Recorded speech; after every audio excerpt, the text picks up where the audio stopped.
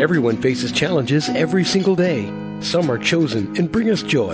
Some are given to us and bring struggle or pain. Whether the diagnosis of an illness, the news of a friend's death, the loss of a job, or a bike accident, we may be asked to step up to face issues that demand courage and perseverance. Hurt is just one of the many aspects of full lives. Each week on this show, ACT, Taking Hurt to Hope, Dr. Joanne Dahl helps us understand how we can use acceptance and commitment therapy to learn to accept what we cannot change and move forward into a valued life. Now, here's your host, Dr. Joanne Dahl. We face challenges every single day. Some of the challenges we choose, like maybe running a little farther on our running track, and those might be easier for us to smile at and be flexible with, even when it gets difficult. But some of our challenges are not chosen, and some even come from left field, and those are harder to smile at. So whether it's a diagnosis of an illness, or the news of a friend's death, or the loss of a job, or even a bicycle accident, you are being asked to step up to that challenge. And there's just no way you can live a full life without being hurt. But it doesn't have to be that heavy, categorized, predicted hurt that crushes you. It can be more like a knife that cuts through butter, and that comes from being a mortal being that knows they will eventually lose everything and yet still cares. My name is Joanne Dahl. I'm a professor of psychology at the University of Uppsala in Sweden. You can learn more about me from my website, joannedahl.com. So JOANNEDAHL.com. This series is called ACT, Taking Hurt to Hope. And it requires you to step up to the plate and act. Acceptance and commitment therapy will show you how to act in ways that will help you to accept what you can't change and move forward into your valued life. My guest today is Dr. Jen Gregg. She is a clinical psychologist and associate professor at San Jose State University. Jen is a recognized ACT trainer, and she is a researcher who began studying ACT with Steve Hayes, who was our guest last week and nearly 20 years ago. You can read more about Jen at her website at the university, www.sjsu.edu/people/Jennifer.Gregg, and that's spelled with 3 G's, Gregg. So, Jen, I'm really happy to welcome you. Thank you, Joanne. It's nice to be here.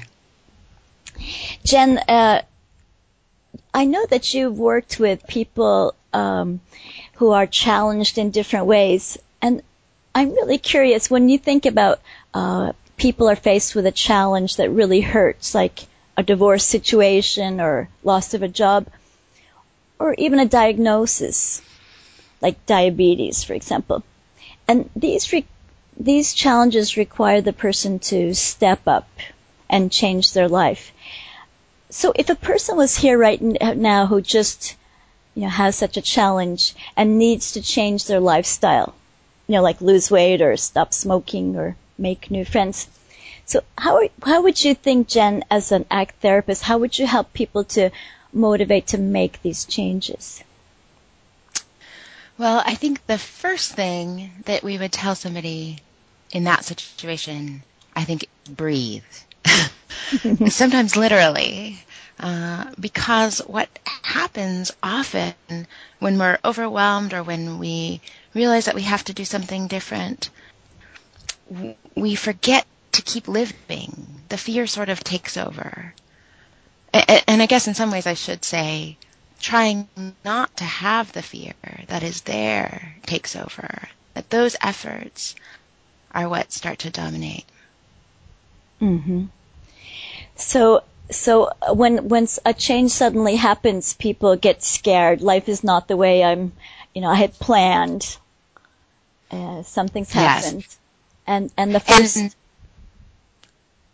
Well, I was going to say, and it all feels like it's here. That the things that feel overwhelming or the task at hand, if, for instance, if you're thinking about starting to exercise, that you think you need to start taking better care of yourself, which to some degree, lots of us have that thought. The task at hand feels so big that it feels like all of the reasons why we can't do it are right here and everything is true. And so in some ways, the first thing we want to tell people is breathe, take a breath, get a little bit of perspective, enough to notice that that's a thought, and to check in. From an ACT perspective, we would say check in with your values, see what really matters and why it would matter to make a change.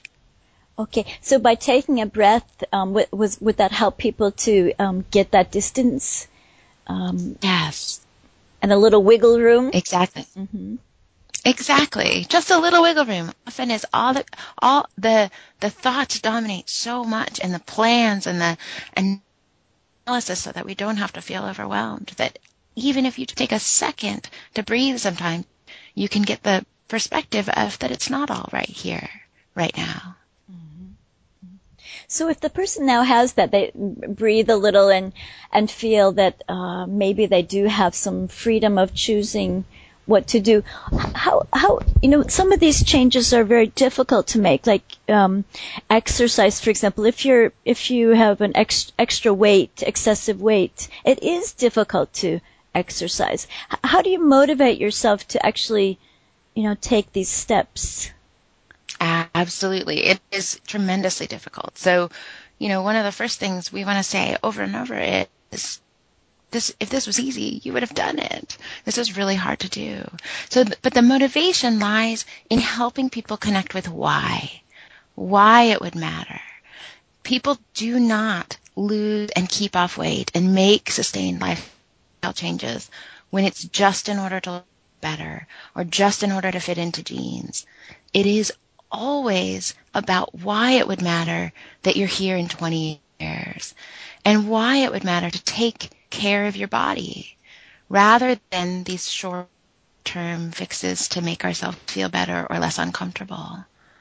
Jen, what you're saying is really, really important. So you're saying that if the motivation is about vanity, about looking good in your jeans, or if it's about living up to someone else's expectations, that's not gonna help you in the long run. Exactly. And we know this from basic science as well as from experience and from clinical studies. The terms that we use in ACT that are a little technical are tracking and pliance. When you're doing things in order to get approval or to follow a rule or for a short-term fix, we call that pliance. Pliance doesn't maintain behavior over long-term for people. But if we can hook people in to what we call tracking, or their own really strongly held values, like, for instance, for a person who would like to take better care of themselves, if we can ask and really have people explore, why would it matter that I take care of my body? How do I want to be with my body? Then we automatically, people put less sugar and less junk food into it, which starts that process with one small step. Okay, Jen, so if we had a person right here with us, sitting at the coffee table here with us now in this conversation, who, and because I think often most of us are thinking that they want to look good, that this is often the reason, or they might, actually the opposite, they want to, get rid of looking bad. But how would you speak to someone, if you were trying to find that value of really taking care of yourself rather than just wanting to look good? What would you say to that person? Well, I think some of the questions I would ask would be things like, if we could jump ahead 10 years from now, and we didn't have any access to what you looked like or whether you fit in your jeans, but I was going to ask you 10 years from now, how did you take care of your body for the last 10 years?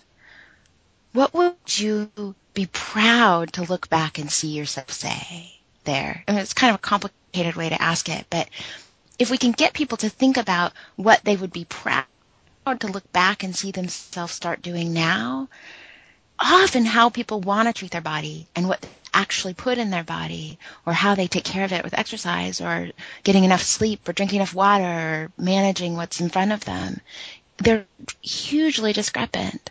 So sometimes if we can just help people hook into, rather than thinking about how am I going to lose 5 pounds, instead thinking about how can I take care of my body today, then we hook into that tracking instead of that appliance. Okay. So once I was thinking that, you know, you don't want to have on your gravestone, Louise lost that 5 pounds at the end of her life. that actually losing weight has no value in the way you're talking about. It only would have a value if you could actually live a life quality of your choice, not the actual weight loss in itself. Right. And we have to remember that there are lots of studies now that show that even people who are overweight, who maintain a high level of fitness, can live long and healthy lives. So the emphasis has to be off of pound by pound focus and more on, well, how do I want to take care of myself? How do I get myself towards being fit, no matter what size I am? Mm-hmm. Jen, I know that I called you courageous in the last show, and one of the reasons is because you're a woman I admire in the research that you have done, partly that you have gone out and pioneered work in diabetes, which was a very brand new application of ACT, and also that you did it in a special way in San Francisco. Could you tell us about that? Sure, absolutely. So my background is actually very much in ACT, but I have a lot of interest and have always had a lot of interest in people who are medically sick. So what we did is we went into a low-income clinic outside of San Francisco where the vast majority of the patients had no type of health insurance and who were really under cared for in a lot of ways medically. Many of them were immigrants. San Francisco is an incredibly diverse area, so there were people from just about every culture and every walk of life.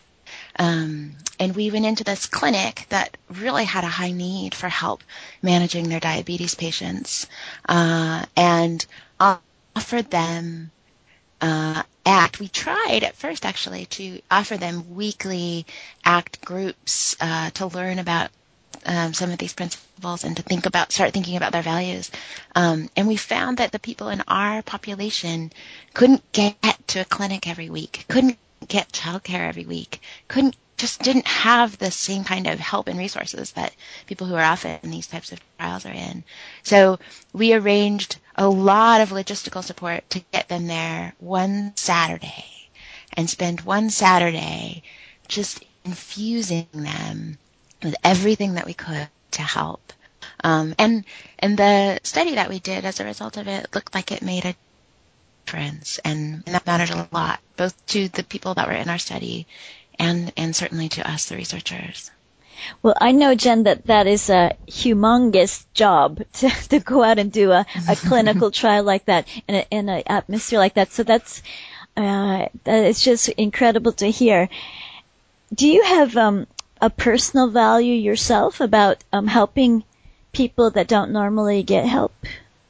Absolutely, I do.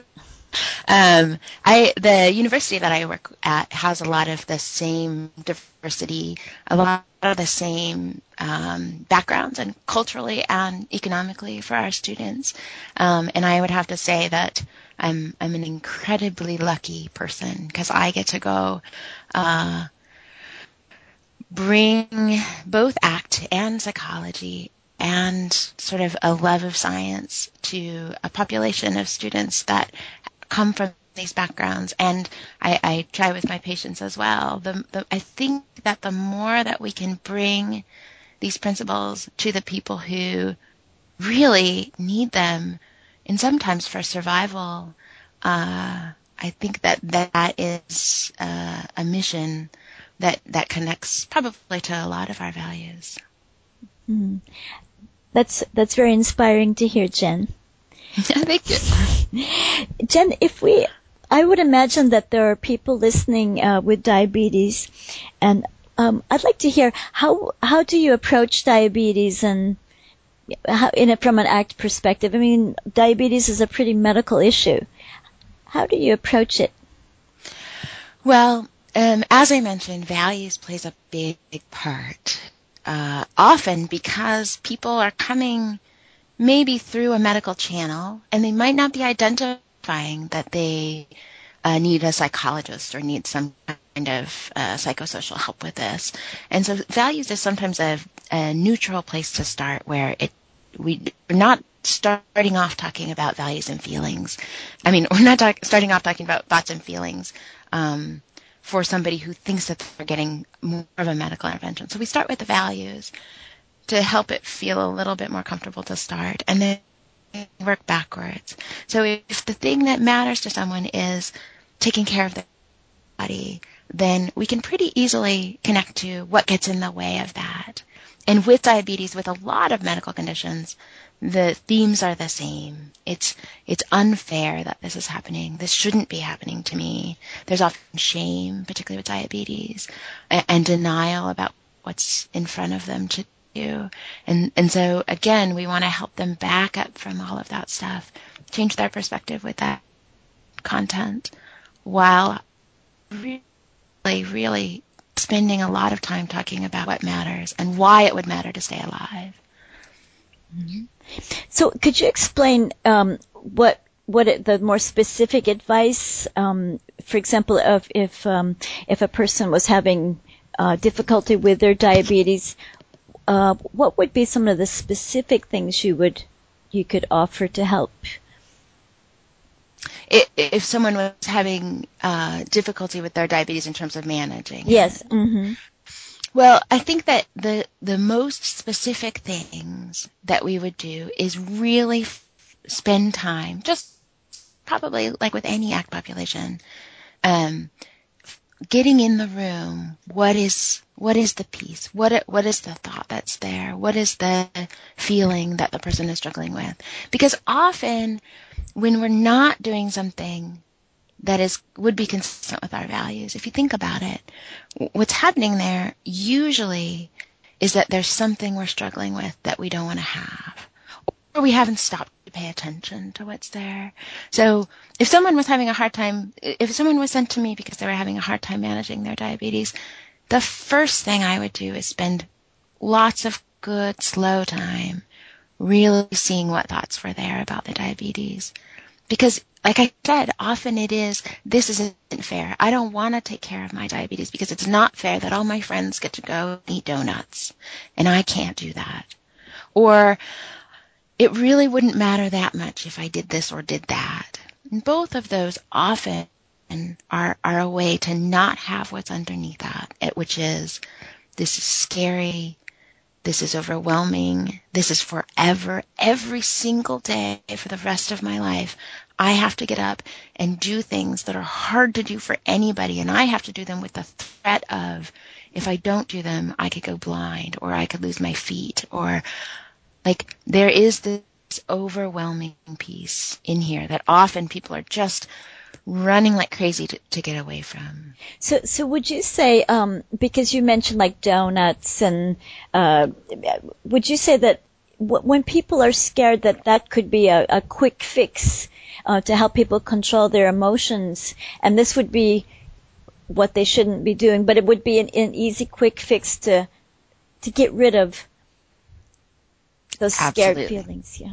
Absolutely. When we're feeling bad, I mean, there's the term is comfort food.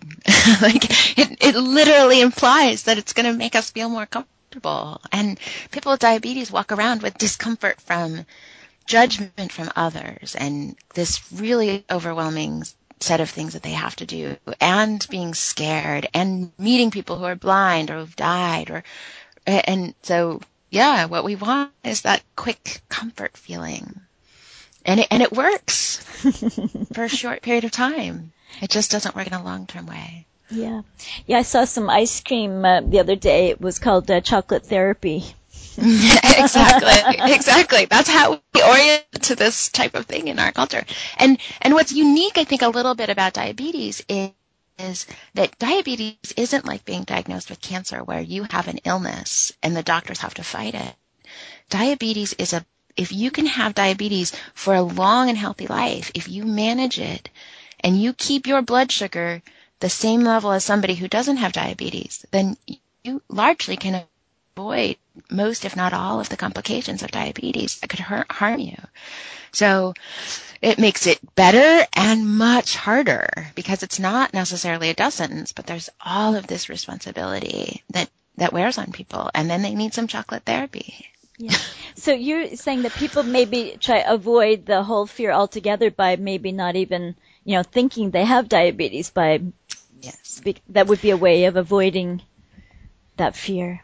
Absolutely. And we see a range of that from people who are in complete denial and don't ever check anything or get anything or go to the doctor, all the way to people who are generally pretty good at managing their diabetes, who go through periods where they just want to minimize how important it is to do this task or that task, or exercise isn't that important to me because I have all this other medicine, or like that where people sort of buy into these thoughts so that they don't have to feel so vulnerable. Jen, this is fascinating to talk about diabetes, but I do want to go into another area that I know that you're into, and that's I know that you're working with people who are at the final stages of their lives in palliative care, and I wonder what type of experience that is for you personally, because we've talked now a lot about values, and I wonder when you're with these people who know they're going to die, how does values work there? Well, I would say it's not the most important thing, and sometimes it's the only thing. Like, it is, both for me and for them, this is what matters, I think.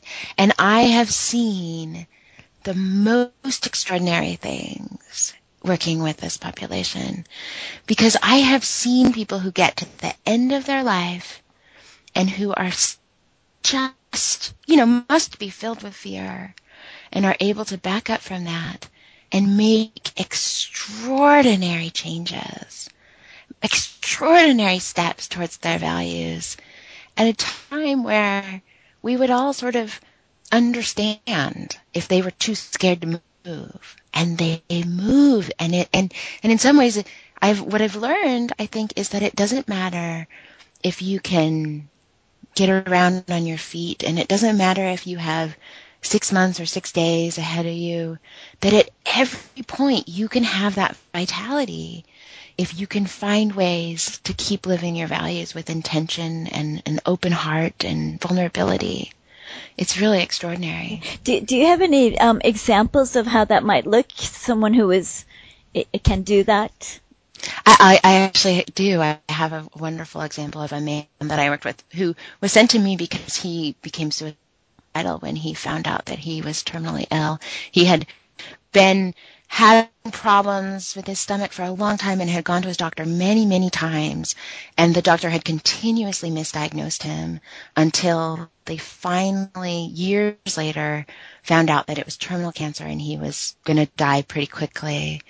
And he was devastated because he had been trying for so long to be heard about this. And in working with him, we came upon that his biggest value was honor. That was really the thing that, had really been powerful for him in his life. And as he got closer to the end of his life, he found all of these amazing ways to live this value of honor until he finally went to his doctor's office, his physician who had misdiagnosed him. And the physician didn't want to see him because she had felt terrible about what had happened. And he just waited. He wasn't trying to be powerful or aggressive. He just waited until she finally, at the end of the day, she saw him. And he walked into her office And he said, and everybody had been telling him for months that he should sue her, and that that this had been really bad that had happened to him. And he just walked into her office, and he just walked right up to her and stuck out his hand and said, "I forgive you. We all make mistakes. That's all that this was. And I forgive you." And the physician was crying, and he was crying, and he died not long after that. And I think he's just such a wonderful example of what this work is, of even in the face of terrifying things, we can move towards our values and have this vitality. That's a wonderful story, Jen. If there's somebody listening now that's actually with someone who is dying, how could a person who's on the side find their own values in helping someone or being supportive to someone who is at the end of their life? Well, I have a conceptual answer and a practical answer. Conceptually, I would say lean in. That's it. Because people sometimes get so scared of people who are at the end of their life that they forget to lean into them. And the practical answer is touch them.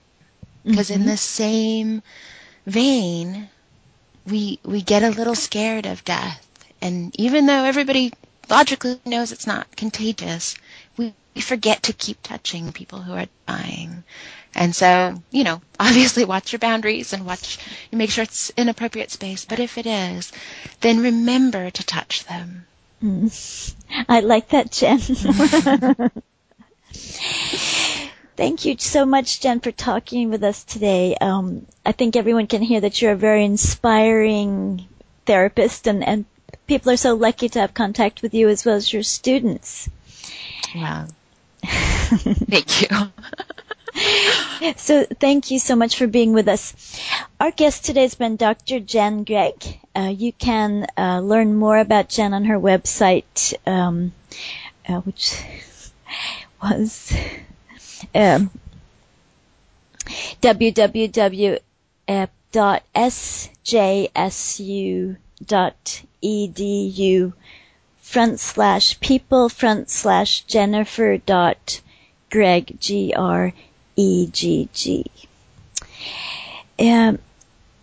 Next week, also you can learn more about ACT on the contextualpsychology.org page.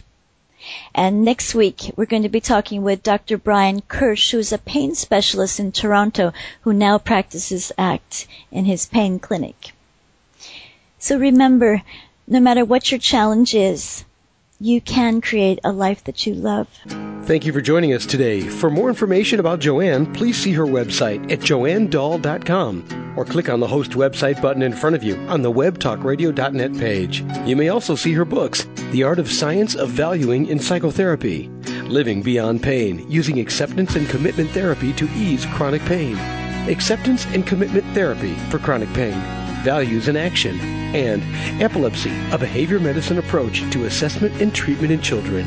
All of these are found easily by clicking the cover or going to Amazon.com. We hope you'll join us again soon for another episode of ACT, Taking Hurt to Hope.